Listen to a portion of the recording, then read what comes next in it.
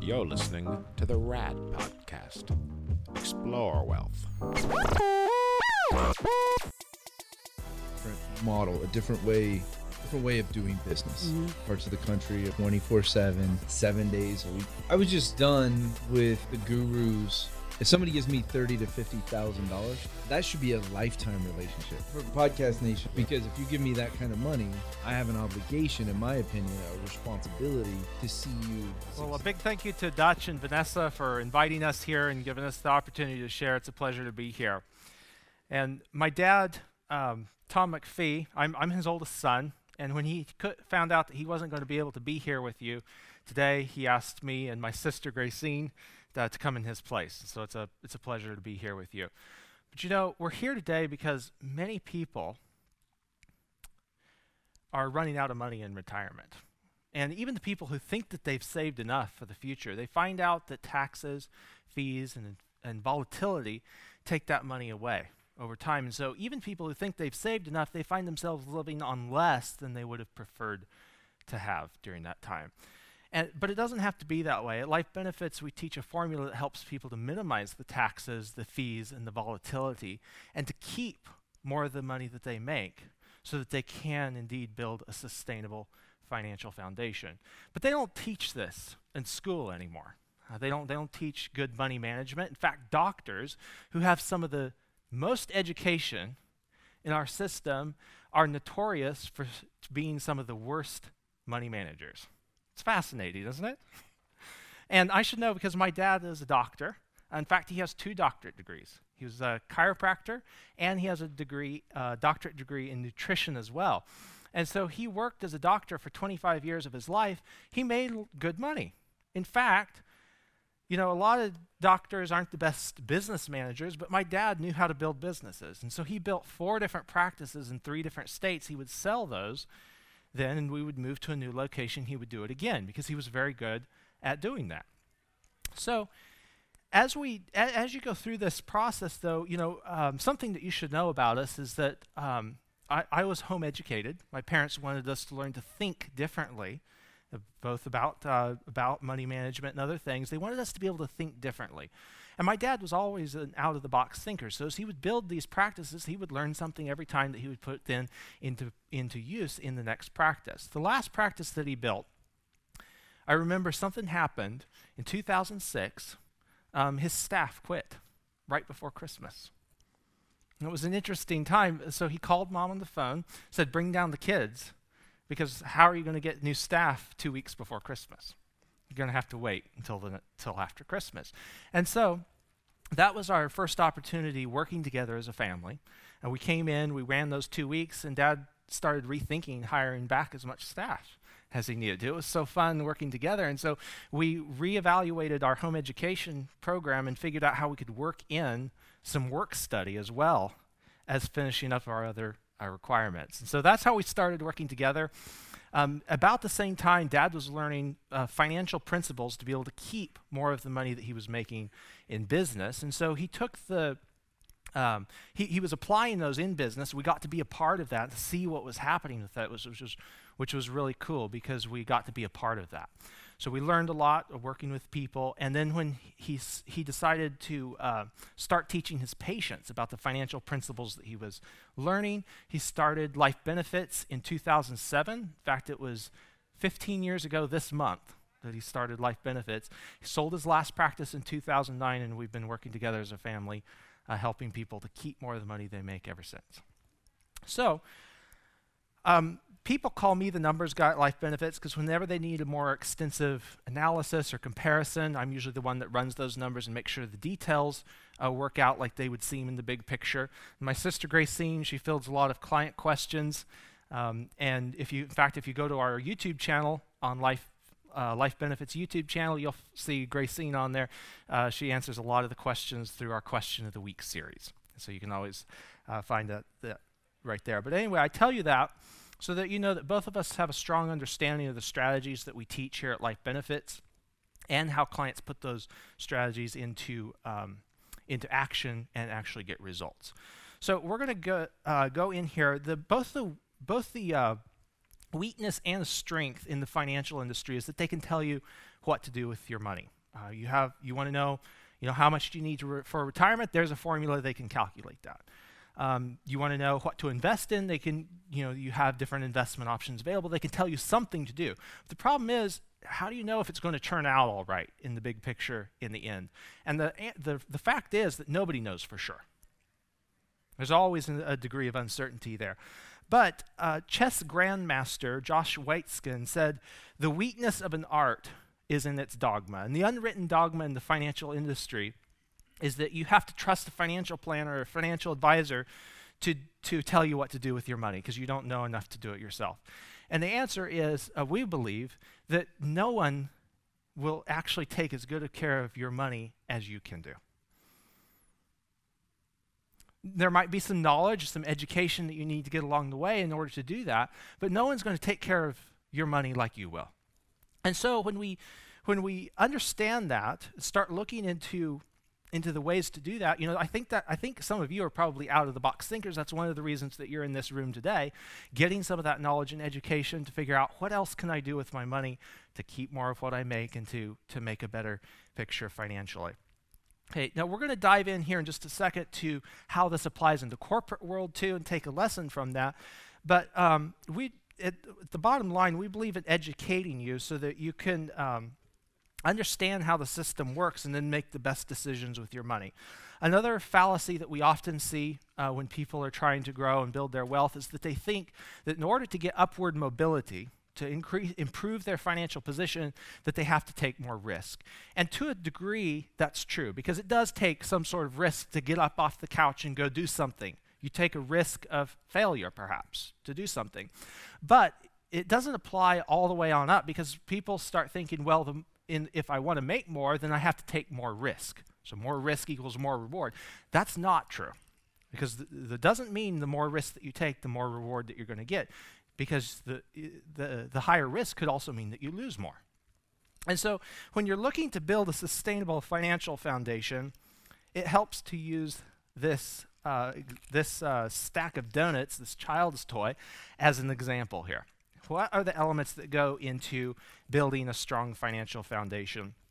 And the first element is what we call protection. This protection might consist of various things. It could be asset protection, it could be term life insurance, disability insurance, things like this. Some form of protection that it should be the first line of protection, first line of defense in your financial foundation. Now, once you have protection, then you can add on savings, and we like to differentiate between savings is just because most people think of saving as synonymous with investing, right?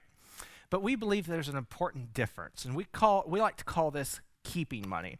To illustrate that point, let me just say that the difference between saving and investing. If you have a pet, do you save that pet or do you keep it? Keeping involves more nurturing. You play with the pet, you take it for walks, you make sure it's groomed and fed. That takes an active involvement from you every single day, right? Now, if you save it, you put your pet in the crate and put it up on the shelf, it's not going to be very long before you have to try to save your pet. Okay, and the same thing goes with money. We have to keep it, we have to take care of it, to make sure it's working the way that it needs to do. Otherwise, we're going to have to try and save it someday. Does that make sense? Okay, so when we talk about savings, savings can include an element in investing, but at this level, we're talking about keeping money more than we are about the investment level. Now, the next step in this program is that you have to manage debt. Now, there's two different types of debt, and debt is often bandied as a dirty four-letter word. And as real estate investors, you'll all probably understand this more than some people, but there's bad debt is things like credit cards, where you're bleeding to death on things like that.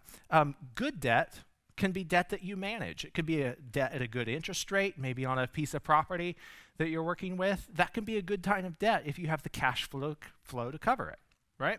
So not all debt is bad, but it does need to be managed. You need to get rid of the bad debt and be able to manage the good debt. And this is an ongoing thing. The next level of the sustainable financial foundation is when we come to different types of investments. And there's two different types of investments. We classify both of these as investments. One looks a little bit more flashy and exciting than the other, right? Okay, but these type of investments that go on first, these are going to be the types of things that you have knowledge about. Okay, maybe some of the more safe, secure type things. And then there's nothing wrong with these type of investments. They just need to be in the right order in order to keep this whole financial foundation safe and secure. Does that make sense? Okay. Now, of course, many people don't go about it this way. Some people, they start out their financial foundation, they say, well, what would be an investment that might make me some money here? And they'll go after one of these two first. Right? And they'll say, okay, let's put some of this investment on. And I know this is supposed to be a really nice investment, so I'm even going to go out and I'm going to add some debt so I can do a bigger investment in this type of thing. So they put that on there. They say, now that I have this in here, maybe I should think about saving something for the future that's liquid. So in case one of these investments goes bad, I have some liquidity to fall back on. So they put some of that on there. And they say, it's maybe not working out. Excuse me. It's maybe not working out so well. Let's add another. Let's add some of these investments on here. So we try some of that. They say this is kind of precarious here. I need to add some protection. I need to add some asset protection and protect this whole thing. And as soon as the market then comes along and starts rocking, what do they lose first? Their protection. You might even lose some of the savings off the top here, and they're stuck with the debt, maybe the investments that they're having to try to rebuild from. So this does not make for a sustainable financial foundation. And you can see why, right?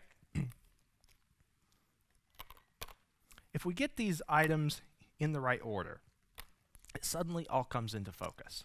And that's what we're going to talk about right here. Let's take a visit now to the corporate world. This same type of thing happened. If you look back, 1993, Sean Tolley, Fortune magazine, said the key to creating real wealth, it was a process called economic value that corporations started paying attention to. You can go back and do the research on this. But what happened is corporations like Coca-Cola, thank you, appreciate that. Corporations like Coca-Cola, Briggs & Stratton Engines, Quaker Oats started realizing that there was a cost to using their own capital. And before this, they had, whenever they did a bond raising, or they sold stock, or they borrowed money from a bank, they obviously there was a cost associated with that. They had a percentage that they had to figure into their books to make sure that they were still being profitable. But when they used their own money, they didn't figure any sort of cost attached to that. And this is one of the hardest concepts that we explain to people is when you spend your cash, your own money, there is a cost to doing that.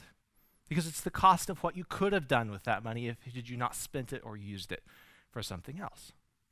And so that's what we're going to look at here. When these corporations started recognizing this, Coca-Cola, when they started realizing this, they made different decisions with the way that they were spending their money, and the profits on the cost of using their own capital, just the portion of their own capital in their business, their profits on that portion of their income increased 2.5 times. Briggs & Stratton Engines, they started making different business decisions. Instead of trying to build, instead of trying to build everything around their engines, they started outsourcing the making of their piston rings and the mufflers on their engines and all the little different parts around their engines. They started outsourcing that so they didn't have the cost of production and distribution, facilitating the movement of all those parts within their system. When they did that, their profits went up. Quaker Oats, they had started expanding into different types of products. When they recognized the concept of economic value, they scaled back on that, and they focused on their brands of oats, on just selling their oats, because that's where their brand recognition was, and their profits went up. Investment companies started looking at corporations that were taking economic value added into account, and the profits on those companies that they invested in, who were paying attention to this concept went up. And here's a quote from Nassim Taleb. He wrote a book called The Black Swan, 2007. He said, "People do not realize that success consists mainly in avoiding losses, not in trying to drive profits." Fascinating, isn't it? And so it all goes back to getting these foundational elements in the right order here. There's nothing wrong with any of these items. They just need to be in the right order. So here's an example of economic value added. You see in the middle column right here, there's $10,000 that you have that's earning 1.5% interest every year. And you could choose to either use that $10,000 or you could go take a loan for $10,000 at 5%. The payments for that loan are in the left-hand column there. And then right next to it, you have a total of the interest that would be paid on that loan over the next 7 years. Now, even though the interest rates are quite a bit different there, 1.5% earning versus 5% on the loan, notice how the 1.5% earnings on that $10,000, on your $10,000, is it's a little over half the interest that you ended up paying on the loan, because you're paying interest on a decreasing loan balance, whereas the money that you're earning 1.5% on is compounding on an ever-increasing balance. Okay? So if you could recover a part of that, then in the percentage column, it shows how much of the interest you've recovered there. If you could recover a part of that, then that's putting the concept of economic value that corporations were using into action in your personal life as well. There's another way to look at it. If you put the cash flow that you were paying on the loan, if you didn't actually take the loan, you put that away, earning 1.5%, then you could see the amount of interest that would earn over the same time period. And if you could recover some combination of those two, then it's going to put you in a better position to help offset some of the actual costs of capital in your personal financial life. So let's look at some ways of doing that. And there was an article that appeared recently, said Americans are saving more for retirement. Are they saving too much? This is an article by Bankrate. It was picked up by Yahoo Finance. And if you read the article, it's not that Americans were saving too much, it's where they were saving it. Because they were saving it in places that weren't liquid, so they couldn't access it for things. And so then they would have to go and raid their 401k or their IRA and pay the penalty to get the money back out. And so when we consider this level, this green level, the savings level, what is it that you're currently keeping of everything that you make right now? And we use a rule of thumb called the 10-20-70 rule. It comes out of the book The Richest Man in Babylon by George Clason. It's a really good book.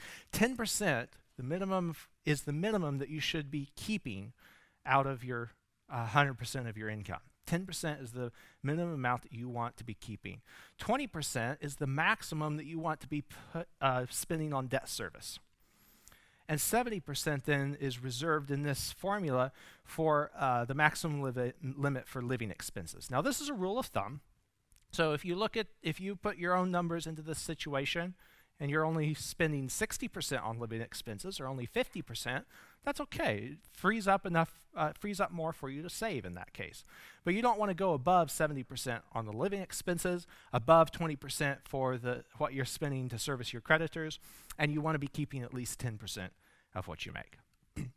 The next piece of this is, where do you put that 10% that you're keeping?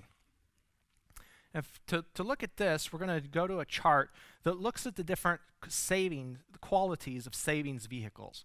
And a lot of people... We interrupt this broadcast to remind you to follow us on your favorite podcast platform. And don't forget to subscribe to our YouTube channel, The Rad Podcast. Their savings is money that they're putting into their 401k program, their IRA or Roth. But if you look at the savings qualities, and again, these are not the investment qualities. Okay, so we're going to have some different types of investments up here. We're just looking at the savings qualities and the value of liquidity right here. So if you look at the number of positives in this list, there's only a couple. If we scroll this over and we look at some different types of investments, some of these might be great investments, But again, if we're looking at it from a savings quality, how much liquidity does this give you? Again, none of these rank all that high on the list. If we move over one more step, we have a couple different types of life insurance. Participating whole life insurance is the only one that ranks like 8.5. It's quite a bit higher than all of those others when you look at the savings qualities of using it as a financial tool here. Now let's take a look and see how would this work if you were to put this tool to work in your life. Okay, so let's say that you had a project that you needed to finance $200,000 at 5% for 10 years. Now, if you're going to use life insurance for this type of thing, you're first of all going to have to build up the cash value to be able to take a policy loan for that amount. So cash value has to be accumulated before it can be leveraged. Okay, and then here's an example of what a policy might look like. Now, not all life insurance policies will look like this. In fact, if a policy is not well designed, the cash value could be 0 in the first year, 0 in the second year, and very slow to grow after that. So it has to be designed well. But in this case, this is a well-designed policy where you're putting $20,000 in premium and you have $13,428 of cash value guaranteed. That's the guaranteed cash value, by the way, in the very first year. The death benefit that bought is $489,000. So if we go down to the end of the 10th year now, at this point, you've put $200,000 into the life insurance policy in premiums, and there are $215,000 that's available to borrow. So how much did your insurance cost you at this point? Nothing. Thank you. Yeah, nothing, because you could take the cash value out of the policy and walk away at this point, and the insurance death benefit you would have had all those years, it would go away if you took the cash value and walked away. But most people don't want to walk away at this point. But yeah, there is no cost to the insurance at that point. You have recovered that cost. So let's continue on. You could take now, to finance your $200,000, you could take it out of this via a policy loan or a withdrawal. And let's take a look at that. Once a loan is taken, the cash value will be reduced, the net cash value. But when you take a policy loan, you're not actually taking your money. You're using your policy as collateral, and the insurance company is giving you a loan. So your policy continues to grow, just like there was no loan against it. And you're taking the insurance company's money, you're going to pay them 5%.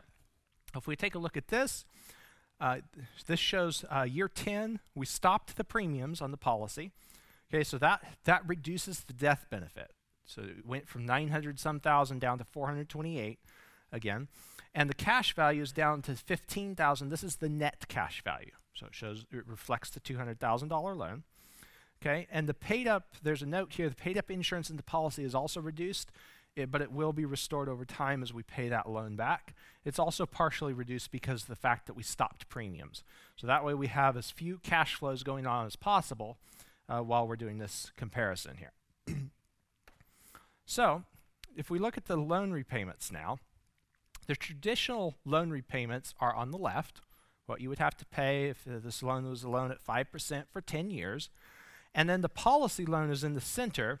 Now it's at, excuse me, it's at 5% too. So why did we have so few payments? In fact, we're just paying a little bit more than the principal back here. The reason that is because the policy in this case was covering the interest for us out of the dividends. Okay, so we're using some of the dividends to pay for the interest, and so there's less out-of-pocket cost to us on this example. Now, you could pay the interest out of pocket. Oh, thank you. Appreciate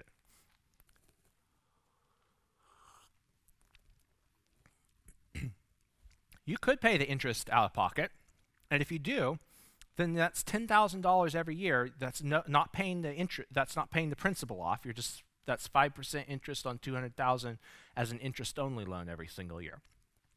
Or you could decide that you're not going to pay this loan back. Maybe you took that $200,000 and you made some investment with it, and you want to wait till that investment pays off before you pay the policy loan back. Well, you can do that. And so the far right column shows 0 loan repayment for these 10 years. So let's cover the details now. We leave the totals there. Let's look at some of the results of this. The remaining cash value after the $200,000 policy loan, if we go to year 11, which is the next year after we took the loan, it has grown from that $15,000 that was left up to about $49,500.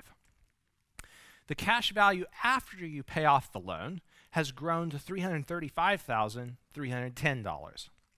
So that means that while you paid the loan off, it grew by $285,000.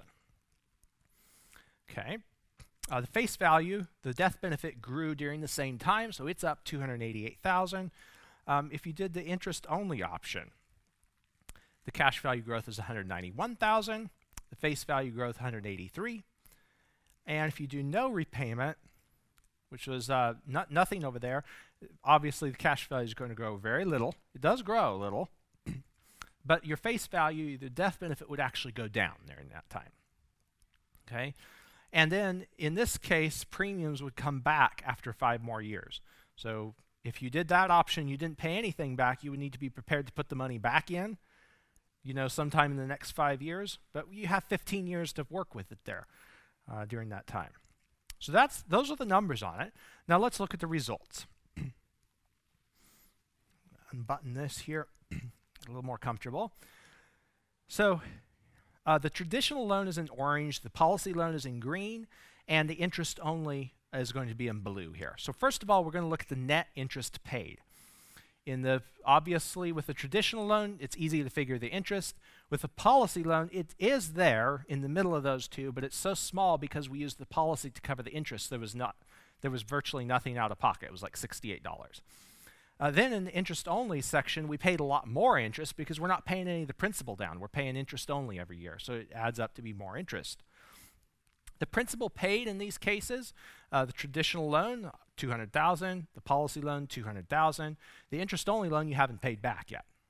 It's still outstanding. The cash value growth in both of these examples, you can see what it grows by if you do pay off the policy loan and what it grows by when you pay off the interest-only. Just the interest-only portion, that the policy continues to grow. Now, the asset value in this case is going to be the same in all 3 cases, and hopefully the asset that you bought for $200,000 has grown more than that, but we're just going to count it at $200,000. And finally, we have the results if we combine all of those lines, you can see that there is a net cost to the traditional loan, but because of the policy growth, you not only have your $200,000 back, but you have more on top of that for both the interest-only and the option where you pay off the policy loan. Does that make sense? It's basically improving everything that you're doing financially. Now here's an example of a smaller loan, interest only over 10 years. This is a smaller policy as well. This policy has already been established. It was probably a premium of about $5,000 in the early years, but it has dropped down now to about $1,783 or $38 per year. Cash value is at $47,000, so can you take a policy loan for $10,000 against this policy? Sure could. So for this example, we're going to black out the first year premium, or the 12th year premium there, because that premium is already reflected in the $47,000 of cash value that's there for the year. Okay, so now let's take a look at this. The cash value growth over this time, if we take the $76,000, subtract the $47,000, it grew by $29,000. Everyone follow? Now, the premium that we've been paying for this, though, the policy was already established. The $1,737 and a few odd cents there that we're paying, if we could contribute that annually to an investment, then it would have to earn 14.92% to grow the cash value by that much over these 9 years.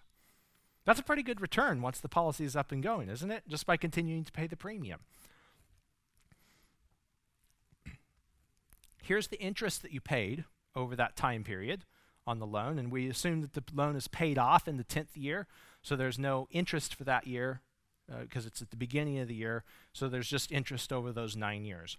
So that's a total of $4,500 in interest, but you're still ahead. You take the policy growth minus the interest paid, you still have a net gain of about $24,000 during this time. Isn't that neat? Now, let's say that you had taken a policy loan for all $49,000 of that. If you did, and you had it outstanding for 20 years, let's say, then the interest on that might be more than the policy growth. And so there is a balance to this. You don't want to put, we have some people come to us and they say, hey, I'm interested in making this a part of my real estate investing. Maybe I have a chunk of $1 million. Should I put it all into life insurance and then try to borrow it all out to go invest in real estate for the next 20 years? No. Again, we'll look at an example of that. It's a balance. We want to get it in there over time. Okay, because if you did that, then there's going to be too much interest expense. But kind of to give you an overall idea of how this works at the personal level, let's go through this flow real quick. If you take 100% of your income, put it into your personal checking account, and then you have lifestyle expenses. Remember the 10-20-70 rule that we talked about earlier. 70% of that would then help with your lifestyle expenses. You also have some protection that is needed down here. So that would be the term life insurance, disability life insurance, things like that. That would also come out of the 70%. Now, over here, we have a money manager account, and this is the terminology that we use, life benefits, for a separate checking account that's separate from your everyday personal checking account, so you don't accidentally spend the money that's there. You know that you're managing those funds. So at least 10% of your income should go over into that account, or it could also go to whole life insurance, which was kind of a combination of your protection and equity here. There's two lower rings. Okay, and part of the 10% that can either be paid from the money manager account or straight from your personal checking account. Hey, we keep a lot of our emergency funds there, and money that we need to be able to keep liquid and access quickly for deals that come along. Over here, if you have debts, then your debts would be over here on this side. You'd want to reserve at least about 20% maximum to at least cover the minimum payments on these debts. Okay. If you don't have debts, then hang on. We'll get to the next step here in a second. So once you build equity over here, then you can leverage that money and help to pay off your debts faster. Okay, let's say you pay off one debt, you could snowball that to help pay the next one off. And then as you build up more money on this side, then you can borrow to help pay off the second one. Pretty soon, all of the bad debts will be paid off. Once they're paid off, then that frees up the 20% cash flow of your cash flow that was going to those debts. That can come back now and fill up your whole life insurance policies if you'd taken any policy loans, and the extra can go to help fill up the overflow account, this money manager account over here.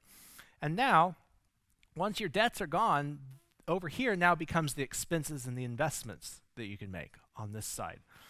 So you have extra equity that's over here now, and you could take policy loans or take the extra funds that you have there to make investments. And then the idea is that the investments will then in turn pay back your life insurance and the equity that you're keeping liquid over here. So that's kind of in an overview and maybe a little higher view of how this system can work. Now, a lot of people say that you can do this with your investments alone, that you can arrange your asset allocation so you have some invested in stocks, some in real estate, some in fixed income, things like that, but it's still all invested in that case. And so, take a look here. This is a quote from Nassim Taleb. I should give you a little bit more information about him. He was a trader in 1987. When Black Monday came along in 1987, he made a lot of money because of the strategies that he was using. He'd used the same strategies then in 01 and 02, and then again in 2008 to make a lot of money. And he focuses on extreme events that come along in markets, because all the math that they use in figuring out risk tolerance and stress testing and all of that kind of comes crashing down when there's a big, what they call a black swan event that comes along every once in a while. And so he says, with his research in the markets, he wrote this in 2007, he said in the last 50 years, the 10 most extreme days in the financial markets represent half the returns. Think about that for a minute. 10 days in 50 years. Okay, he gives another example. Of the 500 largest companies in the United States on the S&P 500 in 1957, only 74 were still part of that group 40 years later in 97. So just to give you a visual representation, there would be that many companies to that many. Okay, and so the lesson that he takes from this is that we should learn not to use markets as warehouses of value because they do not harbor the certainties that normal citizens can require in spite of the expert opinions. Does this remind you of what we were talking about over here? It's not that the investments are bad, it's just that you need to be in the right proportion, the right order, right? And so the solution that we teach at Life Benefits is to combine the guarantees that you get with whole life insurance, to combine those with whatever else that you want to do, whether it's real estate investing, whether it's other types of investments, whatever it is that you do, so that you always have that guaranteed foundation. And that way, when things blow up, you have a little bit of extra time, of extra liquidity to tide you over. Maybe it allows you to wait longer or to even go out and buy great deals in a down market and wait for the market to come back. Does that make sense? Okay. And so now let's go through a quick example. This is a real estate investing example that we combined from a number of our clients that have done some things in this area. They had $1.5 million that they need to keep liquid, and it's only earning a paltry 0.5% here in the bank. But they need to keep this money liquid to help with their deals. So let's think of this now as two brothers or two sisters, okay, that are going through. I did actually use a male age 50 here, so we'll think of it as two brothers. One brother decides he's not going to do the life insurance part. He has $1.5 million, 0.5% interest. He's going to do all these deals that we're going to look at here. And then we have the other brother who says, I really want to start harnessing the power of life insurance to add a power play to whatever I'm doing financially. So here's the brother that's going to do the life insurance. He's going to do this slowly over time. Notice he's not putting $1.5 million into this to start out with, but he's starting with $100,000 a year, which is very modest considering the $1.5 million that he's keeping liquid. So the premiums are here on the left. We have guaranteed cash value and death benefit. We have projected cash values and death benefit. I think Gracine's going to talk a little bit more about the difference between these two in her section here on the life insurance, but this is what the policy numbers are looking like. And then both of these brothers make the same investments in real estate. So we have one investment here. This is for appreciation. You can see some of the details on it. Then we have an example, an investment that was made to fix the cash flow on a property and sell it. Again, so the cash flow was very low here, obviously, but they think they can get it up a little bit higher and then sell it. Investment number 3, this was done on cash flow. This is already a well cash flowing property, and so it makes sense to keep this property. This is a fix it up property, fix and flip. Obviously, this one has a net negative monthly cash flow because of the money they plan to put into it. Okay. And then here is a private lending example where they're simply lending the $600,000 while the investor is waiting for bank approval on the loan, and then that loan returns in 8 months, and they get a nice little return on that. So, if we put this all together, these are the two brothers compared. The orange one is the traditional option, which is not using the life insurance. They're just using that bank account that's earning 0.5% interest. And the blue line is the brother that's purchasing the life insurance. And notice, because of the cost of life insurance, the blue line starts out lower.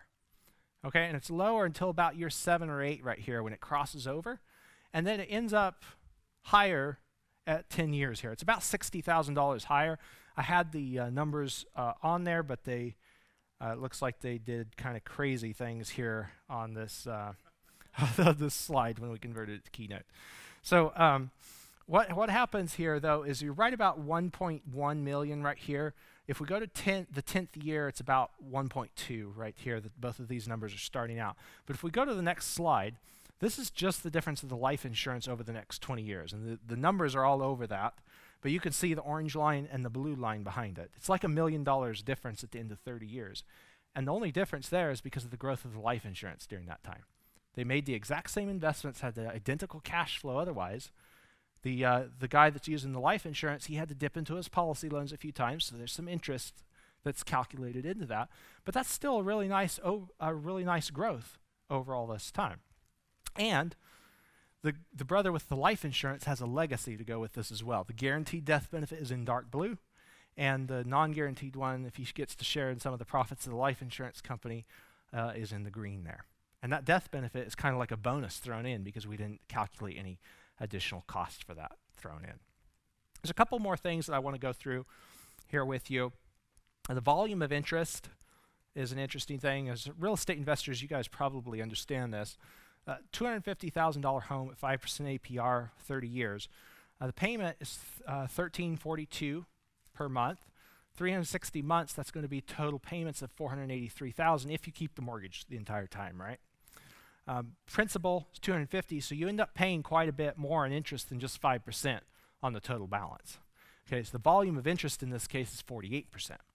Now, for you investors that are keeping it, maybe not keeping the property the full term, if you're keeping it only 5 years, then it gets a little bit worse, right? You have the payment, you have 60 of those payments comes out to $80,000, but the principal paid in the first 5 years is only $20,428. So $60,000 of that was interest. Now, it's not necessarily a bad thing. You just have to understand how that's working, right? So that's a total volume of interest of 75% during those first 5 years.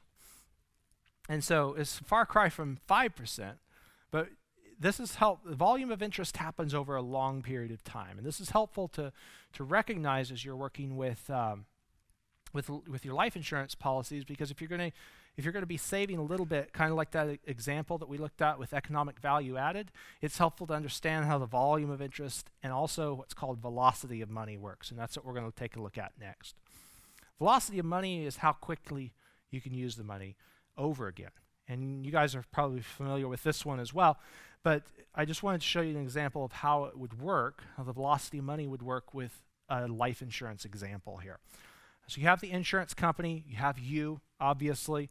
Let's say you take $20,000 policy loan over here, and you have a lease-to-own opportunity here that you could buy out for $20,000. And maybe you're going to have to pay $500 a month back on that. So you go ahead and pay $500 a month back to you over 5 years. Okay, so after 6 months, how much are you going to have back in your own account? $500 a month times 6 months.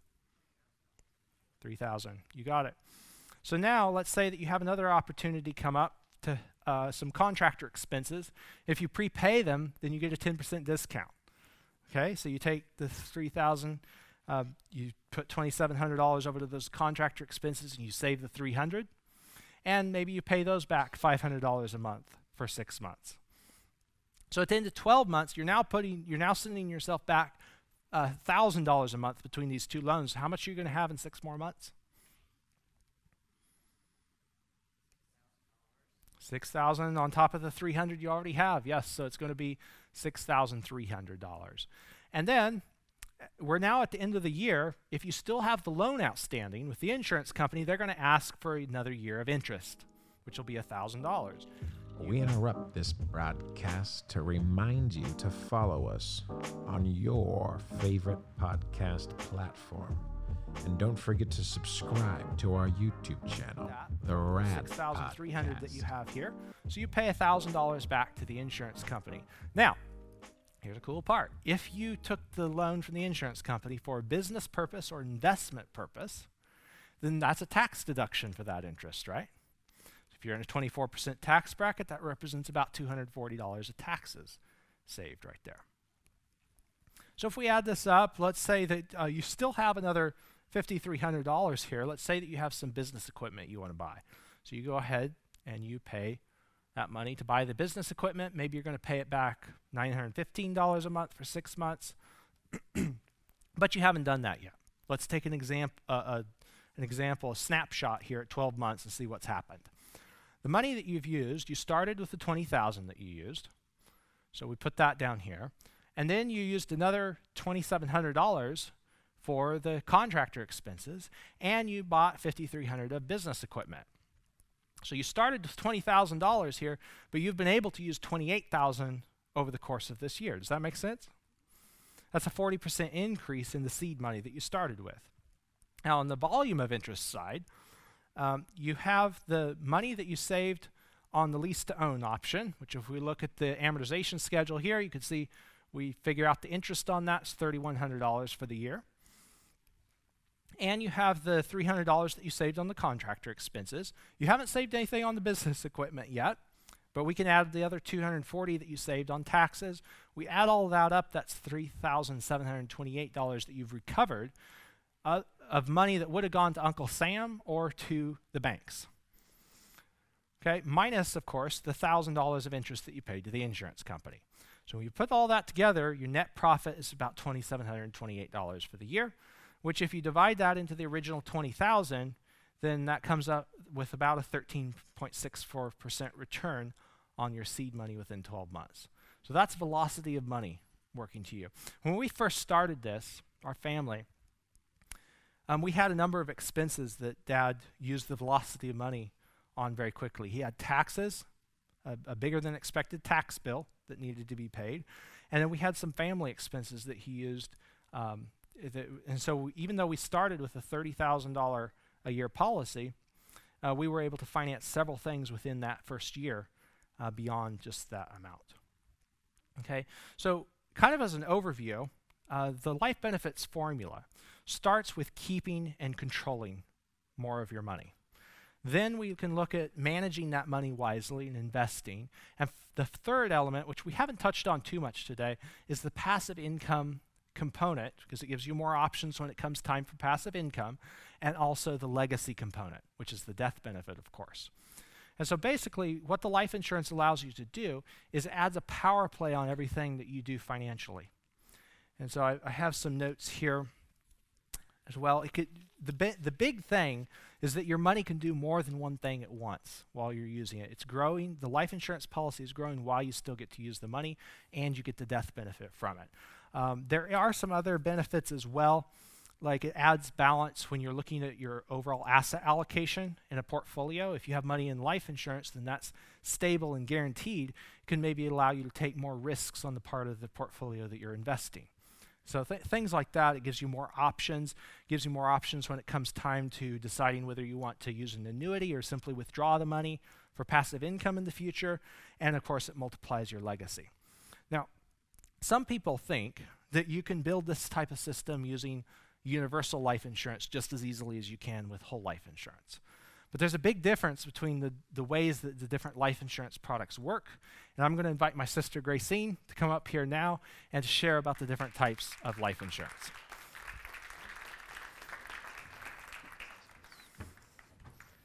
Thank you. Thank you. So there are two main types of life insurance. There is permanent insurance and there is temporary insurance, or as we know it, term insurance. Under the permanent category, we have a couple different types of permanent insurance. So we have the whole life insurance, which Dutch mentioned a little bit earlier, and we have the universal life insurance. There's a big difference between these insurances, and we've talked about using a policy, so what makes using the permanent life insurance, the whole life insurance, better? Why can't we use the universal? Or why not even the term? The term is much less expensive, right? So why can't we use the term? So we're going to go through these insurances, talk about how they work, and why we use the type of insurance, the whole life insurance, like we do. So the first type of term insurance that we're going to talk about is the one-year renewable term. There's two types of term insurance, the one-year renewable and the level premium. The term insurance is specifically designed to pay a death benefit upon the death of the insured, and it covers a certain term or period of years. So it's not a permanent product, it's a temporary product, but the term can either be for 1 year, for 5 years, 10, 15, 20, or 30. So let's take a look and see how it works. So term insurance has a death benefit that will be based on your age and how much money you're going to spend for the death benefit. So while you're at a young age, the premiums will be very, very small for a term policy because it's only a certain amount of time that we plan to keep it. So the younger you are, the better the premium, the higher the death benefit you can have. So we're going to have age on the bottom, premiums on the side here, and then this blue background will represent our death benefit. Now we have premiums for the policy, and term insurance is unique in that the premiums step up year by year. So here's the depiction of that. This specifically, this picture right here is the 1 year renewable term insurance because every year that we go to renew, it steps up a little bit, the premiums, based on our age. Since we get older each year, the premium increases each year. 5-year, sometimes there's 5-year renewable as well. It works very similar to this, so it would be level for 5 years, then step up for 5 years, then step up again in 5 years. But 1 year or 5 year, it performs very much like this. Now, there's level term insurance, and that comes available in 10, 15, 20, and 30-year increments. So the level term insurance starts out with a little bit higher premium initially, but they say, but because we're charging you a little bit more now, we're going to keep it level for however many years you're going to buy this policy, whether it's 10, 15, 20, or 30. So you're going to have a bigger savings overall. And that's depicted here. So we have the premiums coming along. You can see when this orange section ends, look at where we would have been on the 1-year renewable term chart. Because the level premium saves us overall, but then as soon as we're finished with that level period, we have the option to renew at whatever rates we would have been had we been paying this policy on a year-by-year basis. And that's the level premium term insurance. So that's how the term works, and the term doesn't build any sort of cash value inside of it. It's just premiums that you're exchanging for the death benefit component. So that's why it's temporary. That's why we don't use it to build value. It doesn't build value. It's just kind of a temporary holding place to give us insurance so that if something happened to us, we would leave our family in a better position or cover expenses that we have so that others aren't indebted to those expenses when we die.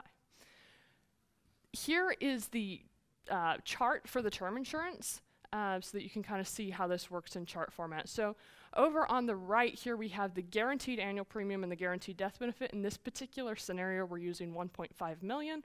And so this person was 45 years old when they purchased the policy, and it was $1,324 per year. They keep that premium level for 10 years. This is a 10-year policy. And then notice as soon as that premium goes to year 11, what happens to it?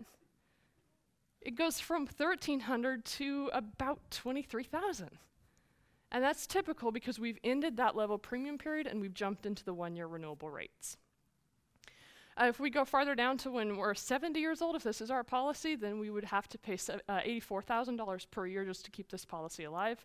And that would go up again next year. By the time we're 90, it's over $1 million to keep a $1,500,000 benefit. So this is why people do not pay their policies, and we don't recommend them to pay term policies after they reach that expiration of the level period. So keep this picture in your mind, keep this chart in your mind, because it's going to come in useful when we talk about this next type of insurance, which is the universal life insurance. Now, universal life insurance also pays a death benefit. It's the combination of term insurance for that low cost, and then it also has a cash value element that will build in value over the years. So lots of people, when they hear about, kind of what we do, they want to know, well, can I use this with universal life insurance? And we're going to answer that because we're going to look at how the universal life insurance works and see if it's a good candidate for doing what John just talked about with life insurance. So universal life insurance starts out with the death benefit, and it has a cash value or cash account that builds value. For this, they say universal so you can have flexible premiums. Okay, so some years you may not be able to pay as much, so there's the cash component, and we have some flexible premiums. Some years, you might have some other deal going on, and you want to pay less in premiums. That's fine. This policy will accommodate that. So flexibility, you have that. Now let's take a look and see how it kind of works internally, how the insurance company is using the money when it comes into the policy so that we can see what's happening behind the scenes. So in the universal life insurance policy, we pay a premium, and it goes directly into the cash account. Then from the cash account, the insurance company takes that money, and if we're in an indexed universal product, they used to call them equity indexed, so some type of index product, then it's going into accounts that mirror an index. So it's investing in index mirroring accounts. It's not actually in the index itself. So the money goes into these mirroring accounts. If we're talking variable universal life insurance, it actually does go into investments over here. So the policies or money is invested into either actual investments or index mirroring accounts, and then the returns come back into the cash account. From the cash account then is paid any fees or surrender charges that the policy has. And universal policies have fees and surrender charges, and they come directly out of the cash account. Then, after all this has taken place, the insurance company pays the premium to buy the death benefit, to reserve the death benefit. So your premium goes to the insurance company, they do all of this behind the scenes, and then they secure your death benefit. Okay? How do these policies actually perform in real life? Well, we've been in business for 15 years and have had several chances to look at multiple universal life policies, so we kind of have a good idea about how they work. Just recently, we were able to review a policy that's about 40 years old. So this is the earliest stages of the universal life insurance. It came available in 1979. That's when they made universal insurance. So this 40-year-old policy is pretty close to one of the earliest ones. And this is consistently what we see, how we see these policies perform. A death benefit and a cash account and flexible premiums. So you might be asking, well, okay, this picture looks different than what we just saw. The cash account started growing, then it dropped off, and then we have flexible premiums, and then suddenly they're rising. What's up with this? And it all has to do with what's happening behind the scenes with, remember, universal life insurance has term insurance built into it. That's the chassis that it's built on. And so we can have the low cost of term insurance for the early years, but it's buying 1-year renewable term insurance, which we know now is the most expensive type of term insurance. It's going to increase in premium each year. What happens when the policy or the money coming from the cash account going into those index mirroring accounts? What happens when they don't bring in enough returns, or the premium that you're paying isn't enough to sustain that cash account? The premiums for the term policy part are coming from that cash account each year. And so as the term insurance increases in this policy, the premium on the term insurance increase, you might not be increasing what you're paying, but the insurance company's having that increased cost. And if it doesn't get paid through the cash account, and the cash account gets depleted, then they start asking you for it. And if you don't pay it, which I wouldn't blame you if you didn't want to pay it, the death benefit goes away. And then what are you left with? No cash account, or a cash account that has no value, and just premiums that you've paid for years and years. This is why we don't use universal life insurance. Now let's take a look at it in chart format so that you can actually see these numbers that I'm talking about. So on the right-hand side of the screen, we have guaranteed assumptions, and on the left-hand side, we have guaranteed assumptions. On the right-hand side, we have non-guaranteed assumptions. And the difference in this is that on the left side with the guarantees, the insurance company says, if you pay this premium, this is what we guarantee. You do this and we do this. On the right-hand side, those are the non-guarantees. So they say, if when the money goes and invests in those mirroring accounts, or if you've got the variable product into the actual investments, if when it does that, it brings in 6.63% return, then we can probably offer this on the right-hand side. But they don't guarantee those returns because statistically, those returns are all over the board. So they can't give a good guarantee on that. So they say, we can guarantee what's on the left, we can't guarantee what's on the right. That's potential. So on the left, we're going to focus on what's happening here. Well, here's this person's 83 years old. The policy itself is 32 years old. And guaranteed coverage terminates prior to this date. That's in the guaranteed language of this policy. So when the person bought it, they had the guarantee that this policy is going to lapse before they reach age 83. Okay, now, this might just be me, but when we're 83 years old, isn't that kind of the time that we would want some permanent life insurance? Probably more than right now, right? I don't think any of us plan to die right now. I should hope not. But when we get into our 80s and stuff, that's probably more of a reality for us. And so it would be nice to be able to count on something rather than having terminology in the contract that says coverage terminates prior to this date, don't you think? So now we'll do a little recap. So far, this policy has cost this person $537,000 in premiums. So she had it for 32 years. The account value after 32 years is 0 because the cash account went away. The surrender value, well, she can't even surrender and get money out, so that's 0 too. There's nothing left in the policy. And the death benefit is 0. So how much did it cost? She's out $500,000 with nothing to show for it.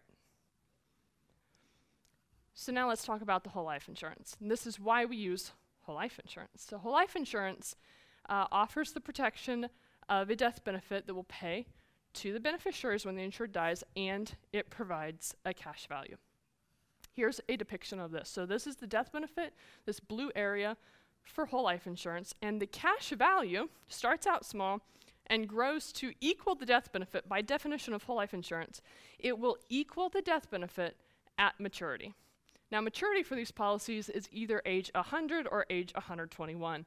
It depends on when you purchase the policy. The insurance company changed it a little bit because people were living longer. And then for this policy, we have a premium that's level and guaranteed, set for life, won't go up, won't go down. So whole life insurance kind of got a bad name because, as you can see, the cash value does accumulate, but it takes a long time to get there. And so people were like, well, I'll buy this whole life insurance because I want the protection for my family, so I'll just sort of set it and forget about it. There's nothing really I can do with it while I have it. So it kind of got a bad name as being super expensive and not usable till you die. That is until we started being able to add a paid up additions rider onto the policies. And I'll abbreviate that to PUA.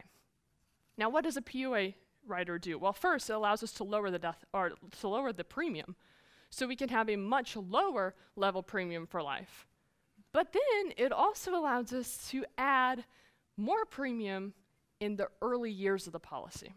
So we're going to make those premiums a little bigger in the early years and then drop them down and keep them nice and small for the rest of the policy's life.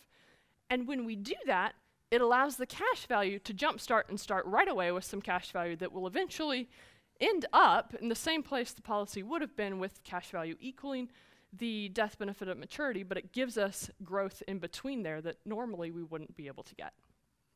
So that's the paid up additions rider, PUA rider. That's what made life insurance special, the whole life insurance special, and this is why we use it. So now let's take a look at it in chart format. Over on the left, we have the guaranteed values, and on the right, we have the non-guarantees. Now you can see in the first year of this policy, this person's paying $20,000, and this is on a 40-year-old. So at the end of year 1, he'll be 42, which is why, or 41, which is why it shows 41 there. $20,000 he's paying each year, you can see, until year 8 when that drops down. And the difference in the $20,000 and the $7,800 that's left is the paid up additions rider. We kick-started it with that, and then we let that fall away because we don't need it after a certain amount of time.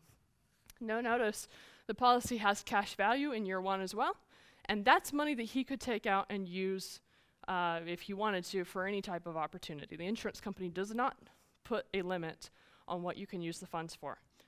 There's no pre-qualifications. All you have to do is sign a paper, say, I'd like the money, and they'll send it. Over on the right-hand side of the screen, we have the non-guarantees, and the only reason these numbers are over here and they can't be in the guarantees is because of this little column called the annual dividend. Now, we write policies with mutual companies that are participating companies, and so that means they don't have stockholders. They have policyholders that own the company. So when we purchase a whole life insurance policy with one of these companies, we become a part owner of the company. And so the way that their company contracts are written is that when they earn a profit, they have to share it with all their owners. And that's the form of a dividend. So dividends increase. The older a policy is, obviously, you own more of the insurance company because you've paid more in premium. So they start out small. Dividends start out small and conservative, and then they get larger each year. And unlike the universal policies that show, an interest rate that you may or may not be able to get, the dividends are fairly conservative. So the insurance companies don't want to be putting something out there that they know they can't meet. So statistically, these dividends are pretty conservative and something that we can count on that they might be there. They're not there until they're actually paid, but we can kind of count on them to be there. Now, the difference in the cash value here on the non-guaranteed versus the cash value on the guaranteed side is just the adding of that dividend column to the cash value. Okay, so when a dividend is paid, it goes into your cash value and becomes available to you. Once a dividend is paid, it cannot be taken away. Those non-guaranteed numbers become your new guarantees. And the death benefit also grows with the dividend. So now, we want to take a look at the later years of this policy, because this only shows the first 25. And as you know, in the universal life policy, it lapsed in the later years. So here are some later years of the policy. Oh, we have some zeros on this page now. So let's figure out what those mean.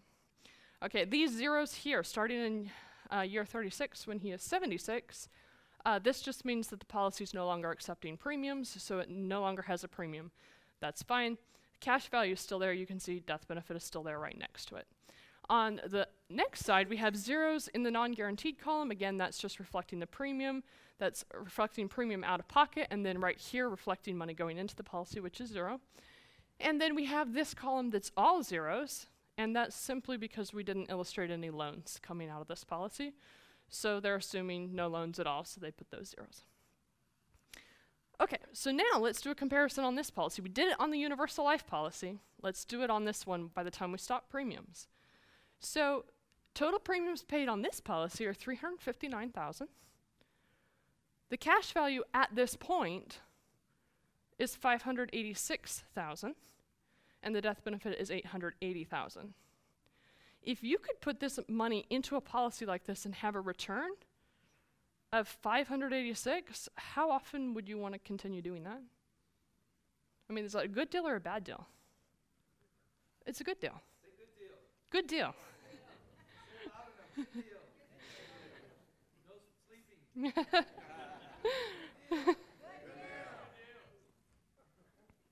And then here's the final years of the policy just to finish out to age 121. The cash value continues to grow, and you can see the very last year there, 121, it equals the death benefit. By definition, it has to. It's a whole life policy.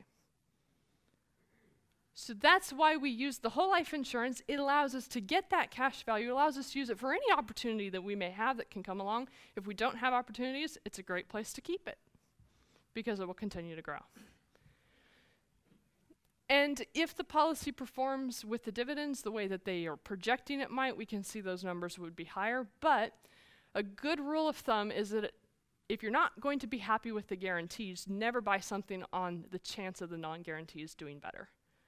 So if you're not happy with what the guarantees show, then the non-guarantees may or may not perform. So don't count on them from the start.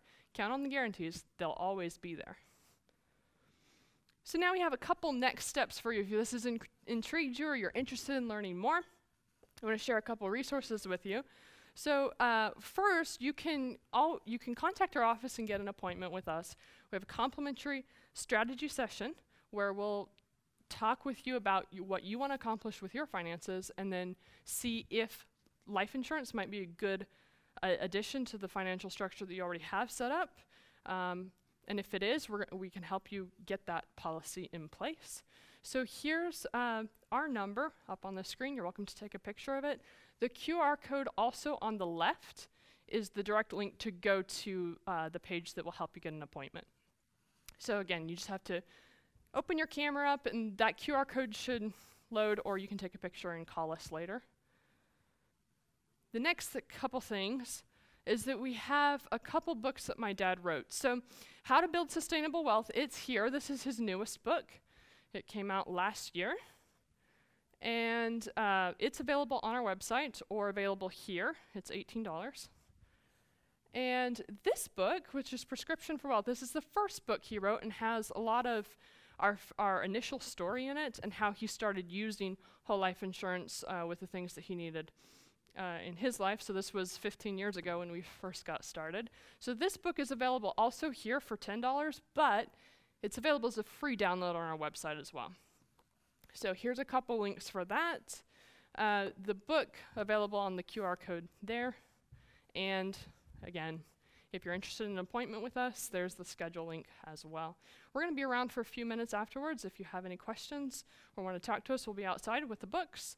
And do we have Dutch, do we have time for a little Q&A or? No.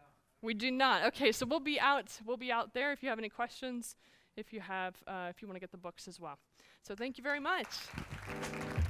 Thank you for listening to the RAD Podcast, an exploration of wealth. For more information, please visit our website, www.raddiversified.com. We'd love to hear from you. Please leave us a review and let us know how we're doing.